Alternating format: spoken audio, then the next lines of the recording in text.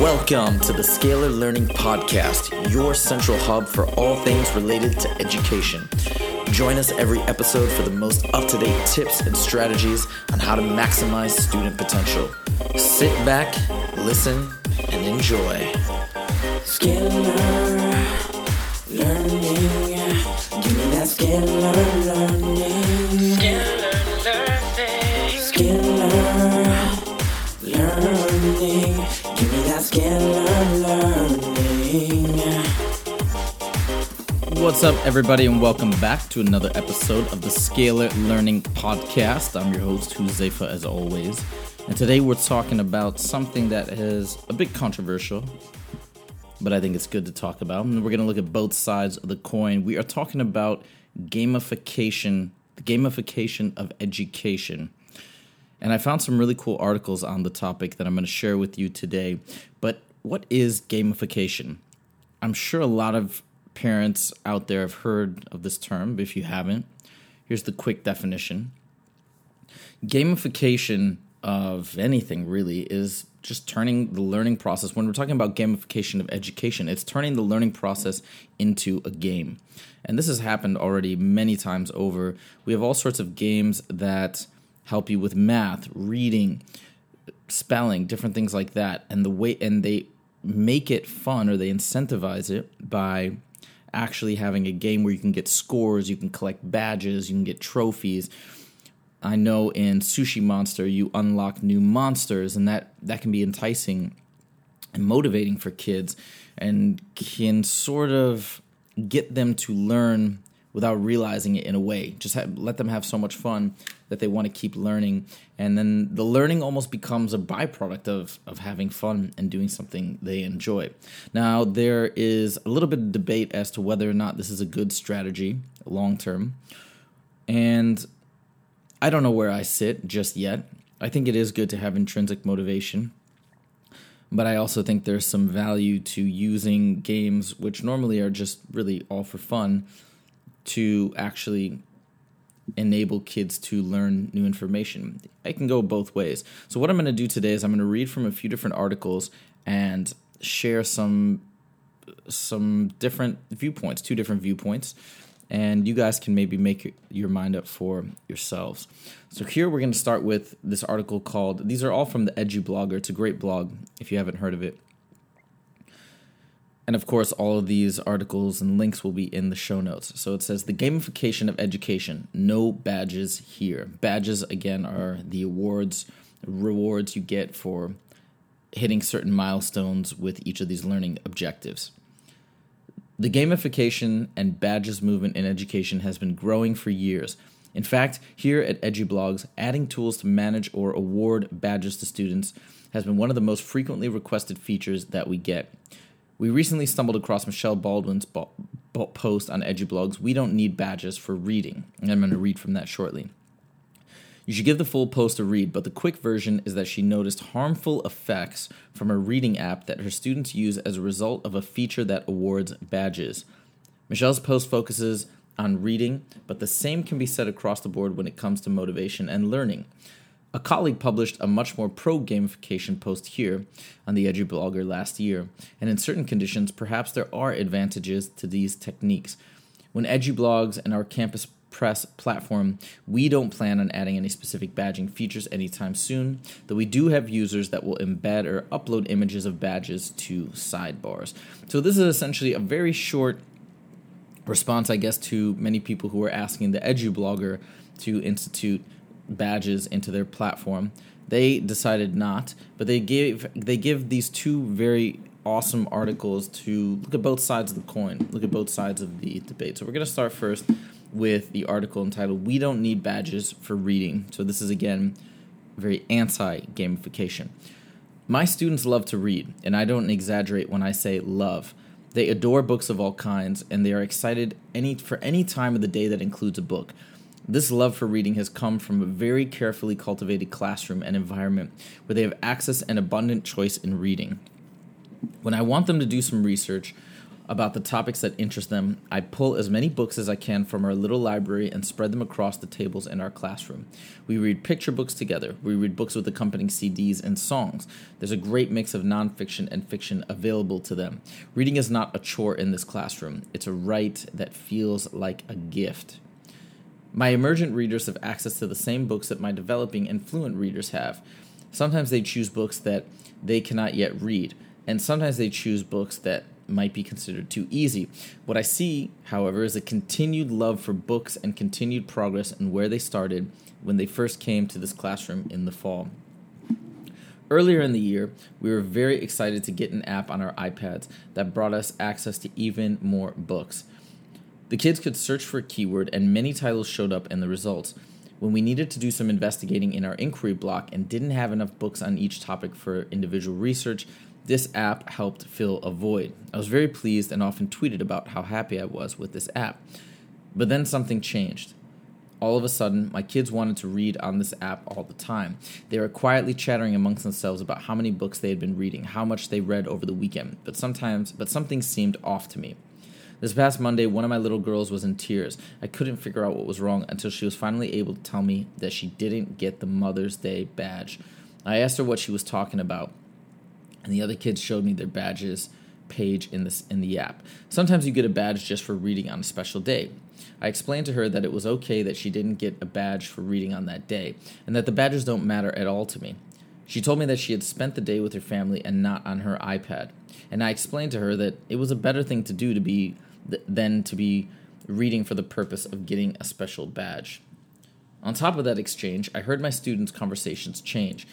Instead of being excited about what they had learned from reading, as had been the case before, now they were all talking about which badges they received. I brought them all to the center of the room and asked what was going on. I questioned, why are we reading books? So the idea is that this author is basically saying, wait a minute, we're not reading for awards, we're not reading for badges or to check something off a list. We should be reading for the intrinsic enjoyment and pursuit of knowledge that naturally should come when we read. Now, she cites another article from a gentleman named Pernil Rip, and he's got a website called pernilsrip.com. I'll post that in there. And he goes on a interesting, he sort of had this interesting paragraph that I'm going to read. He says, no more reading logs to check whether kids are reading. No more levels used to stop children from self-selecting books they actually want to read. No more time standardized tests to check for comprehension. Being a fast reader does not mean you comprehend more. No more reading projects that have nothing to do with reading. No more reading packets to produce a grade that stops students from talking about books. No more rewards, prizes, stickers, lunches with the principal. We cannot measure a great reader by how many pages a school has read, so stop publishing it. Don't publish your test scores. Don't publish your AR levels. So he's pretty adamant that it's, again, echoing the same sentiment. They don't... I see what they're saying. They're saying that... I don't know if I totally agree, but what they're saying is that if we continue to push these stats, the stats game, the numbers game, the badges game, then it ends up becoming about something other than reading. And I could see how that potentially could become problematic, but I could also see it as training wheels of sorts, something to get kids excited about reading when they're not necessarily. That's the issue, is for kids that already love reading or already enjoy going through and extracting information, well, then now we have this other piece where now they're sidetracked, because now they have something here where it's an extrinsic piece of motivation. Well, that could be a distraction. That could be something negative. I see that. But what about the kids who have no desire? And I see kids like this all the time that are very bright, but they just don't like reading. So how do we get those kids involved? And surely there's other ways than simply gamification, but perhaps there's a middle ground. There's a point at which gamification is harmful, and there's a point at which it can be beneficial. So those are those two articles. I do think they're interesting, food for thought, but now I'm going to read from somebody who's a bit more pro-gamification. Let's see what he has to say. All right. So first of all, he defines what is gamification. So gamification is, granted, a controversial topic. It focuses on using game thinking and game mechanics to turn an otherwise mundane task into something engaging and perhaps even competitive.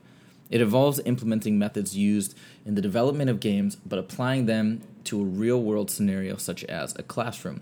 Obviously, the classroom is primarily about learning, but engaging and motivating students can be a challenge. And a bored student is far less likely to take in what the teacher is trying to teach. Perhaps gamifying the classroom might be a way to improve their engagement, productivity, and enthusiasm for what the teacher has to say. Okay, so we're going to talk about some different methods of gamification that the author has now parsed. So first, achievements. In gaming, achievements have always been part of video games and board games, ranging from completing a level and hearing the congratulatory music to the more complex achievement systems that are implemented into modern games, such as badges awarded for collecting a certain number of items or exploring a certain percentage of the game world. Game developers have often implemented achievements into the games to reward players for doing something that perhaps not everyone would do, or finding something that not everyone would find. This has led to a culture of achieve hunting, that's short for achieve, the act of playing a game with the sole purpose of finding the achievements the game makers have hidden within. In education, achievements have been used in schools for a long time already. Some schools offer merits for certain good behavior, perhaps issuing a stamp or some kind of token for each merit, possibly even extending the system to offer an additional reward when the student receives a certain number of merits. Taking this concept a little further, it would be possible to implement a points system into an individual class. For example, offering points based on the grade achieved for a certain assignment or test could lead to an accumulation of points that in turn could lead to a reward at the end of the term, perhaps a badge or some other form of visible recognition of their achievement. Okay, number 2, badges. All right, so in gaming, we have closely linked to achievements. Badges are often used in games to show off an achievement. Popular gaming platform Steam has used different types of badges to allow players to demonstrate their achievements on their profile pages, giving them a sense of pride. The majority of the games on their platform have been designed to work alongside their platform to award badges for achievements specific to each game. And the platform itself offers badges based on the actual number of games in your library and other trackable milestones. So, I mean, we see this all the time in different, all sorts of games that even I've played as a kid, or different iPhone games. You'll have badges and it gets kind of fun. You collect them, you try to go to the next one and the next one, and it sort of can pull you in a positive way if it's a constructive game. All right, so how are badges in education now? Again, badges have been used as a reward system in schools for some time. In general, they have been used to indicate a privilege such as prefect, hall monitor, or head boy girl, and these are usually proudly displayed on the student's jacket or uniform. However, badges could also be used to celebrate the minutiae in the classroom, and it doesn't have to be an actual badge that can be pinned to clothing, but any visible reward that could be displayed, such as a sticker or a printed, perhaps laminated image of some description that could be pinned to a wall or desk. So basically, what this author is saying is that, hey, why don't we take this concept from video games and we can pin little stickers on their desk for achieving certain milestones or tasks, so on and so forth. Okay, and then number 3, levels and ranks. So again, in gaming, we have levels and ranks play a big part in games. They are used subtly in many different ways to give the player a sense of progression, be that through flat levels that need to be completed or ranks awarded when you reach a certain goal, or perhaps even the use of a research tree or technology tree or some other progression mechanic. The basic idea behind levels and ranks are usually to gate off certain features or privileges until you have progressed through the more menial or repetitive tasks of the lower levels. So now let's talk about levels and ranks in education. This is where the idea of gamification can become a bit of a gray area, and if used, the idea of levels and ranks would have to be carefully planned so as not to make any one student feel superior or inferior to their peer groups. With that said, when implemented carefully, it would be possible to use a leveling or ranking system in the classroom to offer students the opportunity to unlock additional privileges as well as additional responsibilities within the class.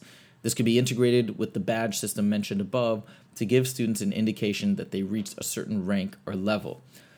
So, I mean, this this is interesting, and as the author himself mentions, you need to be careful if you're going to try and implement something like this, because you can have this feeling of superiority or inferiority. I mean, we see this when we have different reading groups, different math groups, so on and so forth. And what I definitely notice that can sometimes happen is if you're not in that higher level, if you haven't unlocked those special abilities and you see everybody else pulling way ahead of you and you feel like, how are you ever going to catch up? Eventually, a student can just disengage, shut down, and say, you know what? I'm so far off the mark. I'm so far off from where everybody else is. What's the point of me even trying? That can be something really detrimental, because even though a student might think they're so far off the mark compared to their particular classmates, who may be very, very good, very above the curve, they themselves, if you compare them more on a broader scale, might be a very capable math student or a very capable reader. And then you just sort of throwing away the opportunity or the potential to really soar, even though they have a lot of talent and a lot of innate ability. And so that can be a shame. That's something that it would have to be done, as the author notes, very carefully, and I think that's exactly right if you'd even want to implement something with like levels itself. Okay, number 4. So leaderboards is a common concept in gaming. Right from the days of Pac-Man in the arcade, leaderboards have been a great incentive for players to play a game over and over again to hone their skills. The competitive nature of a leaderboard gives players something to play for and staves off the boredom of playing the same thing repeatedly, as there is a perceived reward at the end of it. Whether it's video games or team sports, leaderboards and league tables have always been a feature to show one player or team's progression and their position or skill relative to the others. So now, how can we use this in education? Again, implementation of a leaderboard in the classroom would have to be carefully planned, but there is likely less risk of students developing superiority over their peers if the leaderboard is frequently updated and if everyone has an equal opportunity to progress toward the top of the table. Leaderboards will usually work on a point system, so students will need a way to earn points if they are to progress, and those at the bottom of the table will need sufficient incentive so as not to lose heart and give up trying to climb the table, right? So again, that's that same point. With that said, a leaderboard could have students paying meticulous detail to their assignments in order to achieve those few extra points that will put them one place higher in the table, or even working together to earn their team more points. So, and he ends on this note, so I'm going to read this last few paragraphs, and then I'm going to sort of say a little of my own words. Though I don't necessarily speak for EduBlogs as a whole, the EduBlogs platform is well suited to gamification. When it comes to blogging, teachers could use our system to award points based on the number of posts, comments, or other interactions posted on a student blog. If setting a homework assignment or some other kind of task that the students reply to via their blog, points could also be awarded based on the quality of their submitted response. These points could then be tallied and badged, like graphics could be issued to the students for them to display on their own blogs, like a trophy or rank insignia. The image widget is ideally suited for adding such graphics to the blog sidebar. So, what are we to make of all this? I would say that, if you really think about it, we have the grading system that is already in place. We have levels in a sense. We have grades, which are, in fact, levels. They're sort of lockstep. You naturally progress from one to the next. We have different places where we finish a certain piece in a book, so on and so forth. So really, if you think about it, adding these extra elements of badges or stickers or something physical to display, it's not a huge jump from where we already are. So, the idea of what the first author was talking about is badges or things like that really destroying somebody's love for reading. Maybe. I don't actually disagree with that, but you have to also look at the baseline and where we're starting from. We already have a system of badges and rewards already as a piece of the education system. Now, that's another discussion as to whether or not we should even be having kids read things just out of obligation as opposed to being able to choose things that they're actually interested in. And we could talk about that another time, because I actually do think there's a lot of good merit to allowing kids complete flexibility and freedom when choosing reading material, or at least a very high degree of freedom and flexibility. But if you think about what we're already doing and how reading and other subjects are already put in somewhat of a distinct path, and then we have to really think, okay, well, maybe this isn't that much of a leap, and maybe this could have some really good benefits. So it's food for thought. I'm still thinking about it and considering the different options, and it's all a matter of degree. It's all a matter of to what extent you implement these things, and then also touch and go. Maybe for a certain classroom this would work, others it wouldn't.